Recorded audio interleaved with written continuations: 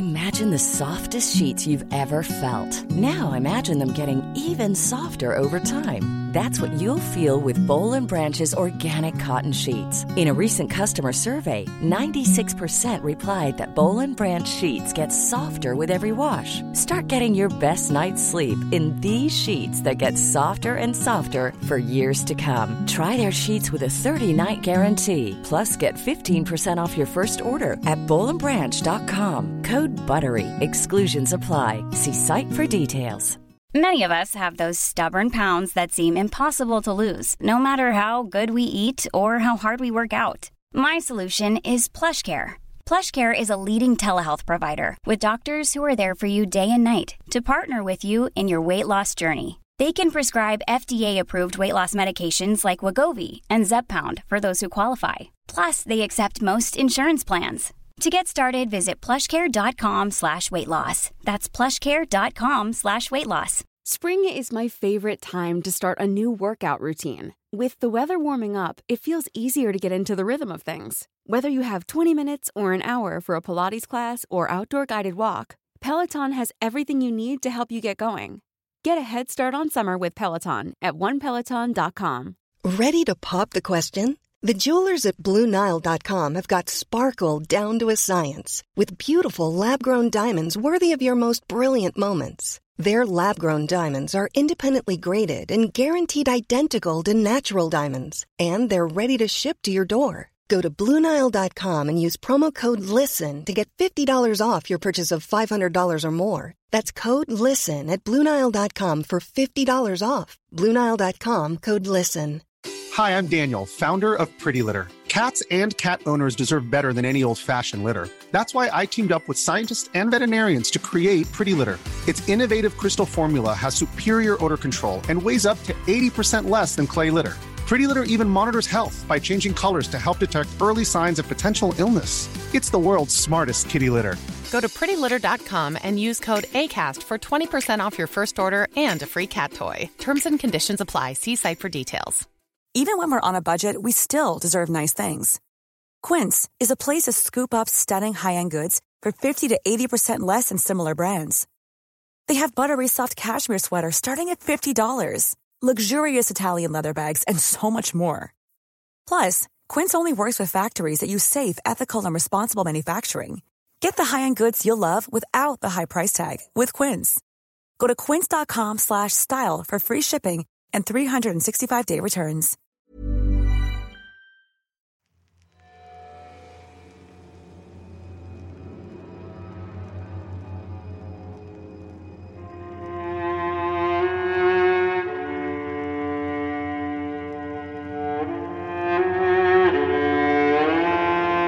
Rusty Quill presents The Magnus Archives.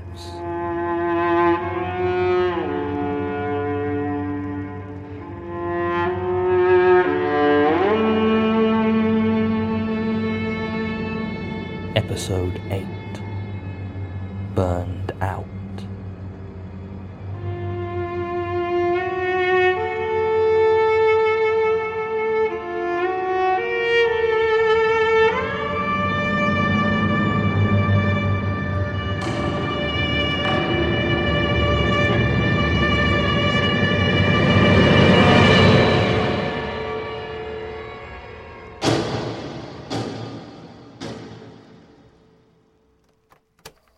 Statement of Ivo Lensick regarding his experiences during construction of a house on Hilltop Road, Oxford.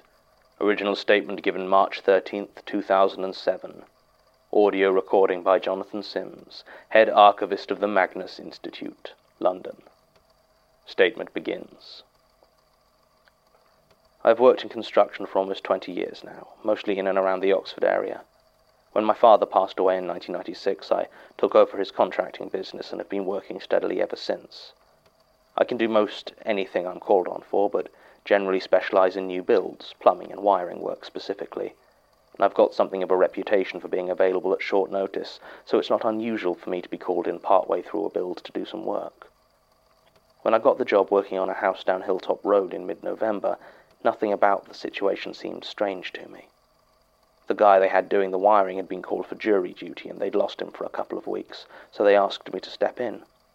I was on another job during the day, but my fiancée Sam was at a conference in Hamburg for a while, and we were saving up for the wedding, so I figured I could do it in the evenings. Now, Hilltop Road is quite a secluded street around the Cowley area. There aren't many student houses on it, so it's actually quite a peaceful place, especially after all the kids living there have gone to bed. The house itself had only recently been started, as some dispute over ownership had kept the land locked for years, and when I turned up it was still mostly empty. It had 2 floors, with a loft that was going to be another bedroom to match the rest of the road. The doors had been fitted, although the locks had not, but the empty spaces where the windows were due to be still stood vacant, letting in the chill. That side of the road backed onto South Park, with fences marking the bottom of each garden. The garden of this particular house was mostly full of building materials and debris, but I remember that standing over it all was a tree. It was very large and very dead, and not to put too fine a point on it, the thing creeped me right the hell out. It seemed to cast odd shadows, which were dark and clear on even the most overcast of days. But it wasn't the tree that started it, though. No, that happened my 3rd night on the job. It must have been 8 or 9 in the evening, as it had been dark for a couple of hours. I was working on the ground floor wiring when I heard a knock at the front door. At first I thought it must have been one of the other builders who had forgotten something, but then I realized that there was no lock on the door. Any of the others would have known that and just come right in. I began to feel slightly uneasy when the knock came again. Over the years I've had a few altercations with punks that wanted to cause trouble on my site, so I picked up a hammer as I approached. I did my best to hold it casually, as though I'd just been using it. I opened the door to see an unassuming man in a tan coat. He was quite young, white, maybe mid-20s, clean-shaven with shaggy chestnut brown hair. His coat was quite an old cut. It seemed to me he looked like something out of an old Polaroid. He said his name was Raymond Fielding, and that he owned the house. As he spoke, I felt my grip on the hammer tightening, although I have no idea why.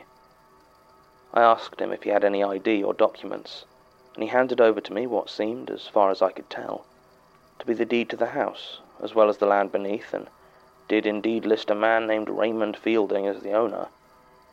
So I let him in. I apologized for the draft and said the window panes were being put in over the next few days, but until then it was going to be cold. He didn't respond, just walked over to the empty frame of the back window and stared out into the garden. I tried to get on with my work, keeping one eye on this stranger. Nothing about the situation felt quite right, but he didn't seem to be doing anything suspicious, just standing there, looking into the garden. So I returned my concentration to the wiring. After a minute or two, I became conscious of a sharp, unpleasant smell. I thought maybe I'd wired something up wrong, but no, it smelled like burning human hair. I looked over to where Raymond had been standing, but he was gone. Where he had been, there was just a patch of scorched wooden floor, still apparently smouldering and giving off that dreadful stink. I ran to get the fire extinguisher from an adjoining room. I was gone only a few seconds, but when I returned, the smell was gone. And there was no longer any smoke or fire, just the burn mark on the wooden floor in front of that window. Touching it, I found that it was just as cold as the rest of the floor. I started to clean and found that the wood below appeared to be undamaged, with just a coating of soot and ashes on top. I had to look around for this Raymond Fielding, but if he was ever truly there, then he was gone now. It was only when I'd finished cleaning up the mark that the true strangeness of the situation began to sink in, and I started to panic. I should probably explain my fear a bit, as it wasn't because of ghosts or phantom smells or anything like that. You see, there is quite a significant history of schizophrenia among the men in my family. My father had it, as did my great-uncle, and in both of their cases it led to suicide. I didn't know much about my great-uncle, but I had seen my father's decline firsthand. It had started shortly after his divorce from my mother, although thinking about it, it was perhaps the early stages that had exacerbated the problems in their marriage. Regardless, he began to spend a lot of time locked in his study doing his work, I was maybe 24 or 25 at the time, and still living at home. I was working with my dad, doing much the same job as I do now, and it was at this point I had to take on more and more of the actual running of the business, since my father was beginning to prioritize his work over his actual job. His work turned out to be fractals.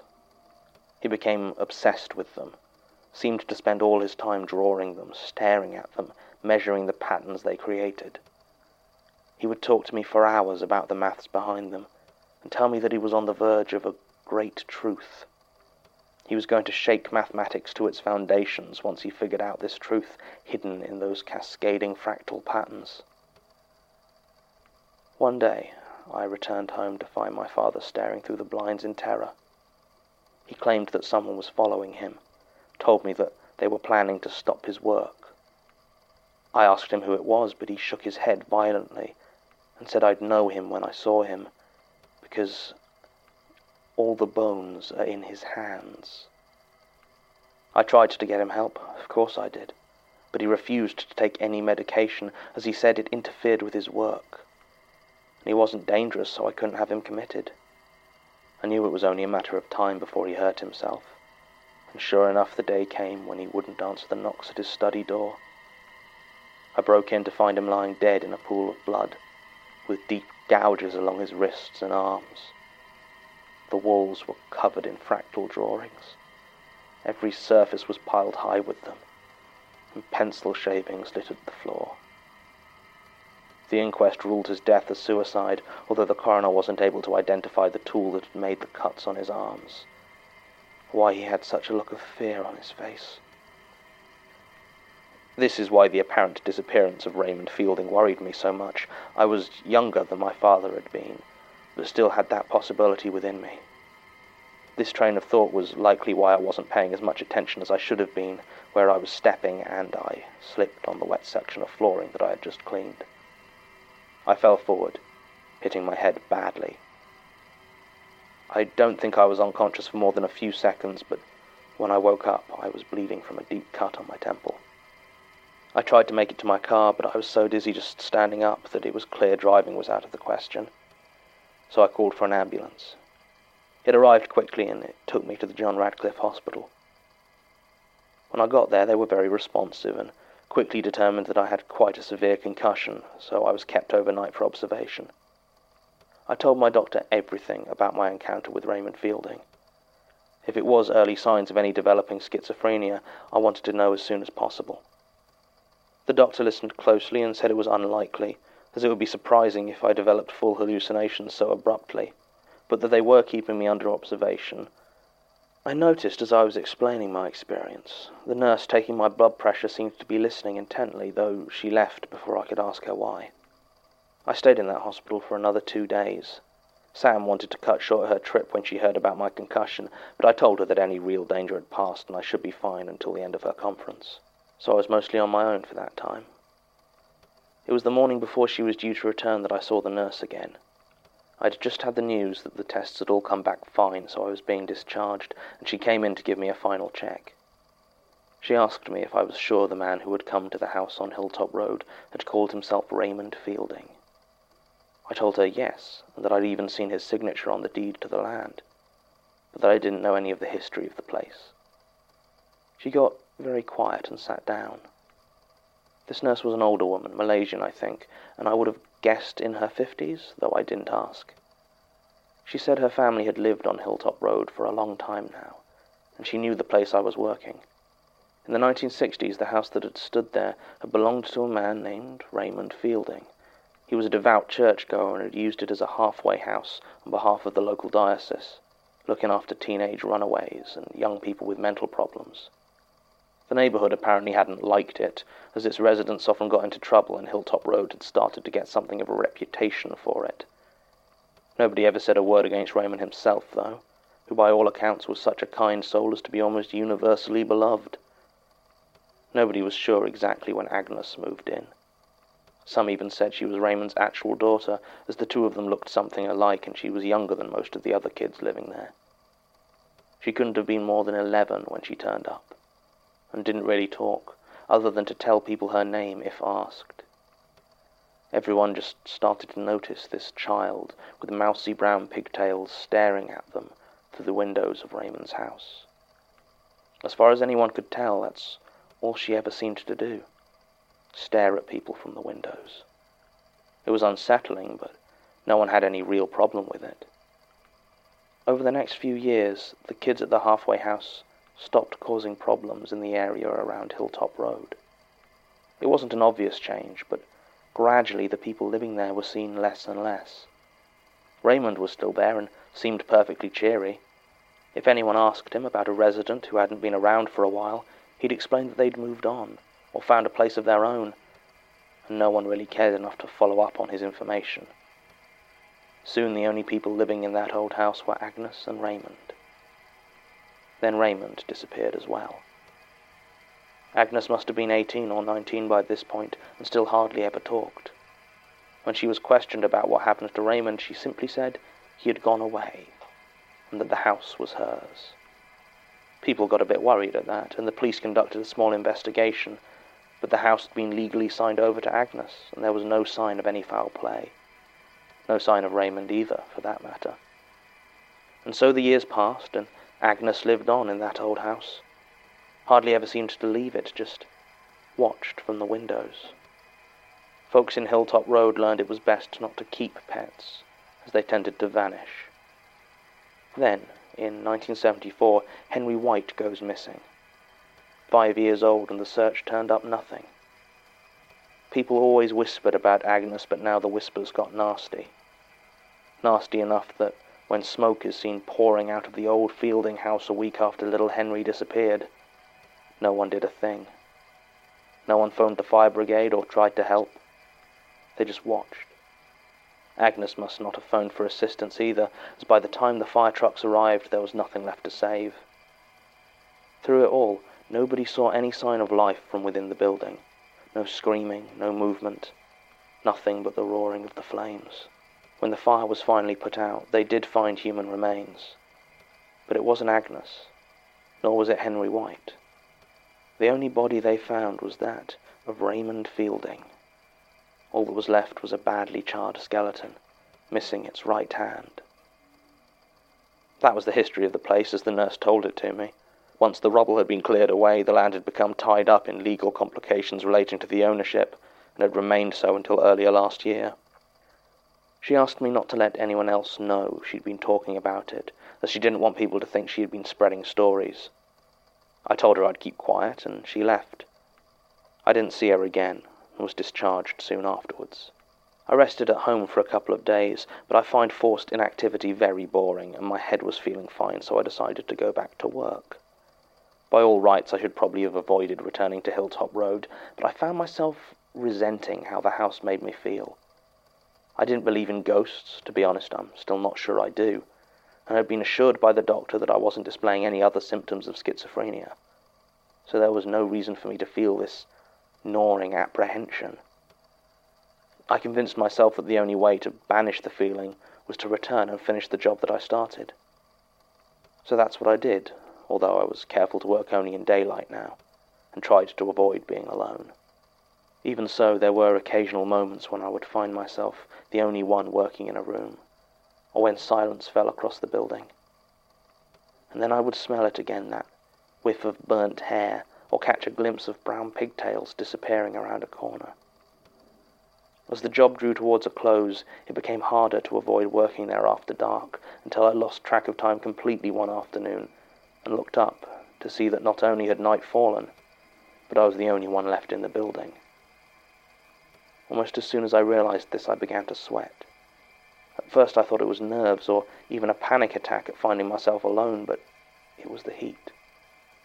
This warmth that seemed to start in my bones and radiate out through me.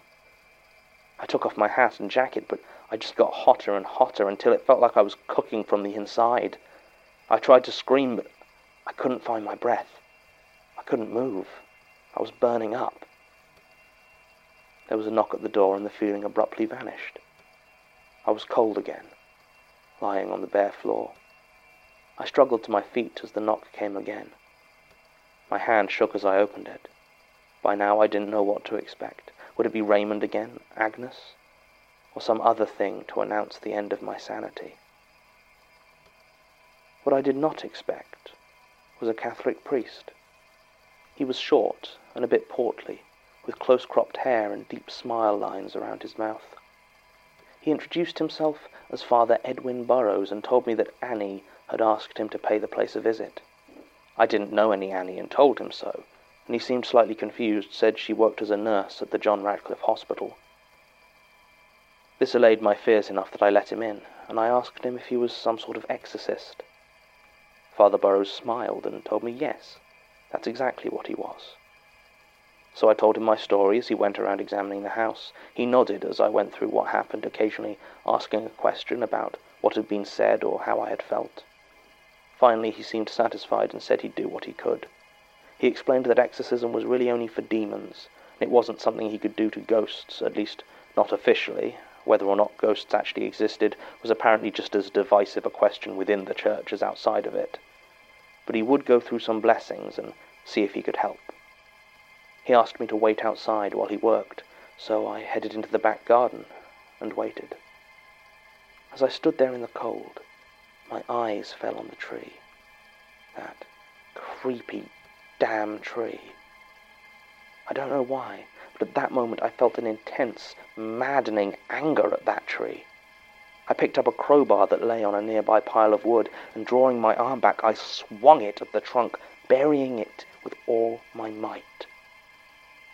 I felt something warm and wet spray out where I had hit it. Sap? No, it didn't feel like sap. I turned on my torch to see blood flowing from the wounded tree.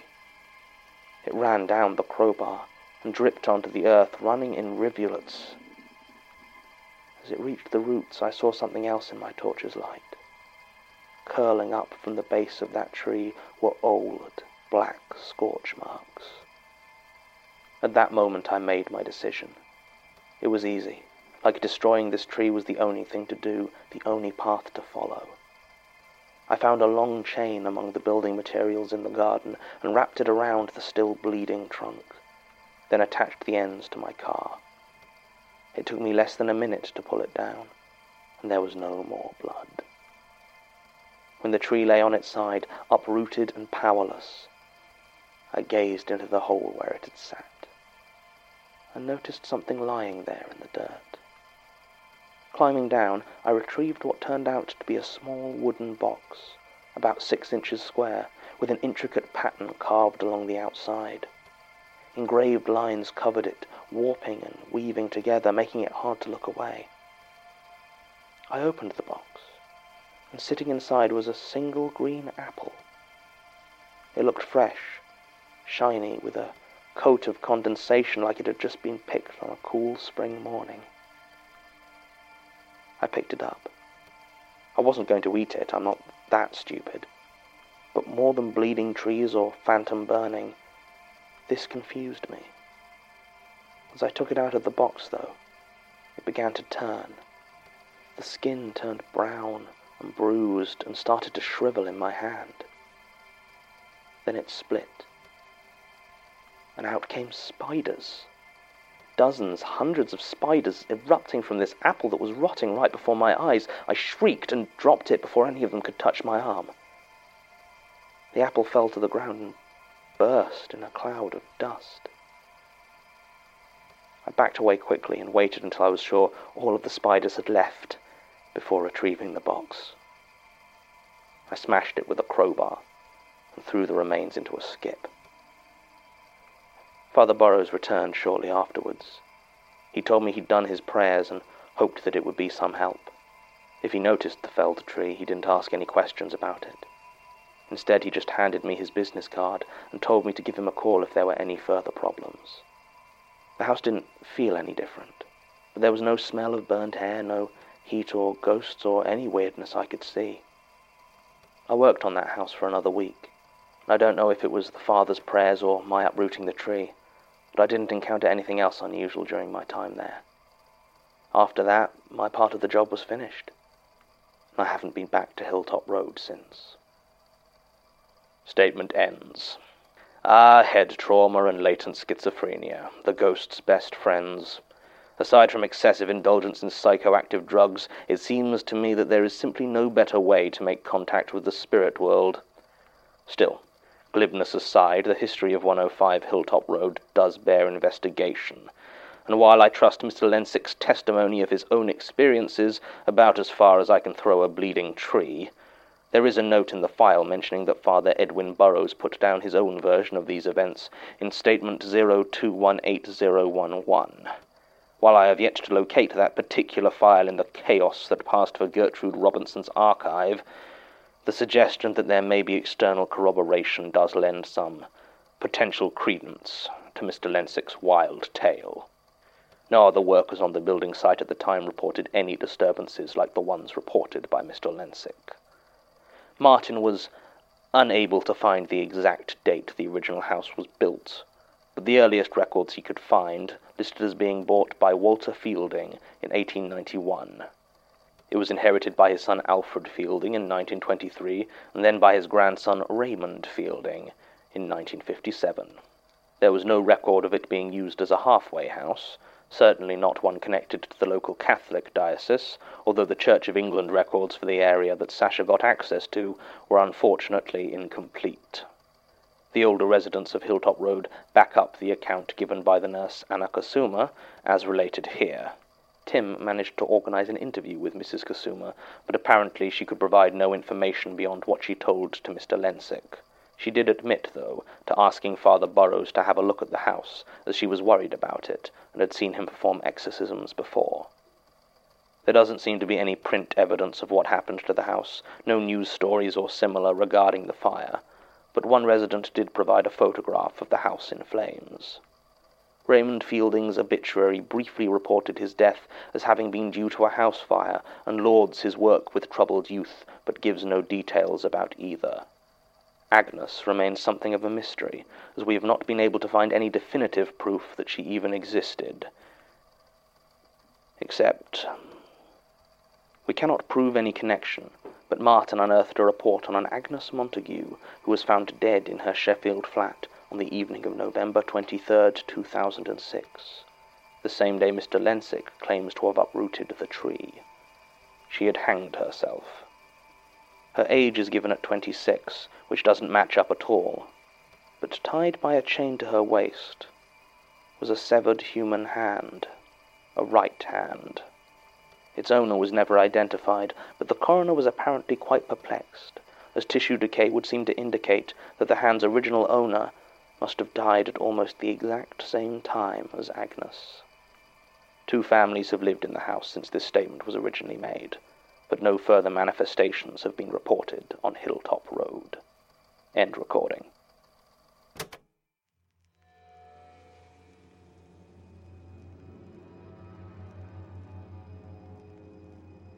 The Magnus Archives is a podcast distributed by rustyquill.com and licensed under a Creative Commons Attribution Non-Commercial Share-alike International License.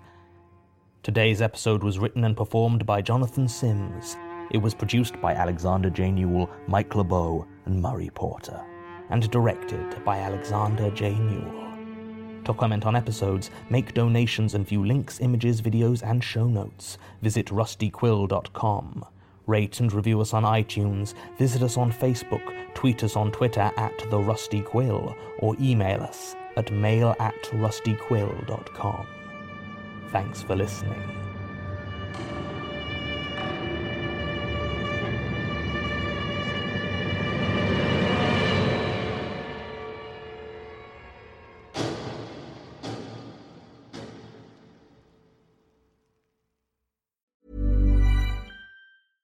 Imagine the softest sheets you've ever felt. Now imagine them getting even softer over time. That's what you'll feel with Boll & Branch's organic cotton sheets. In a recent customer survey, 96% replied that Boll & Branch sheets get softer with every wash. Start getting your best night's sleep in these sheets that get softer and softer for years to come. Try their sheets with a 30-night guarantee. Plus, get 15% off your first order at bollandbranch.com. Code BUTTERY. Exclusions apply. See site for details.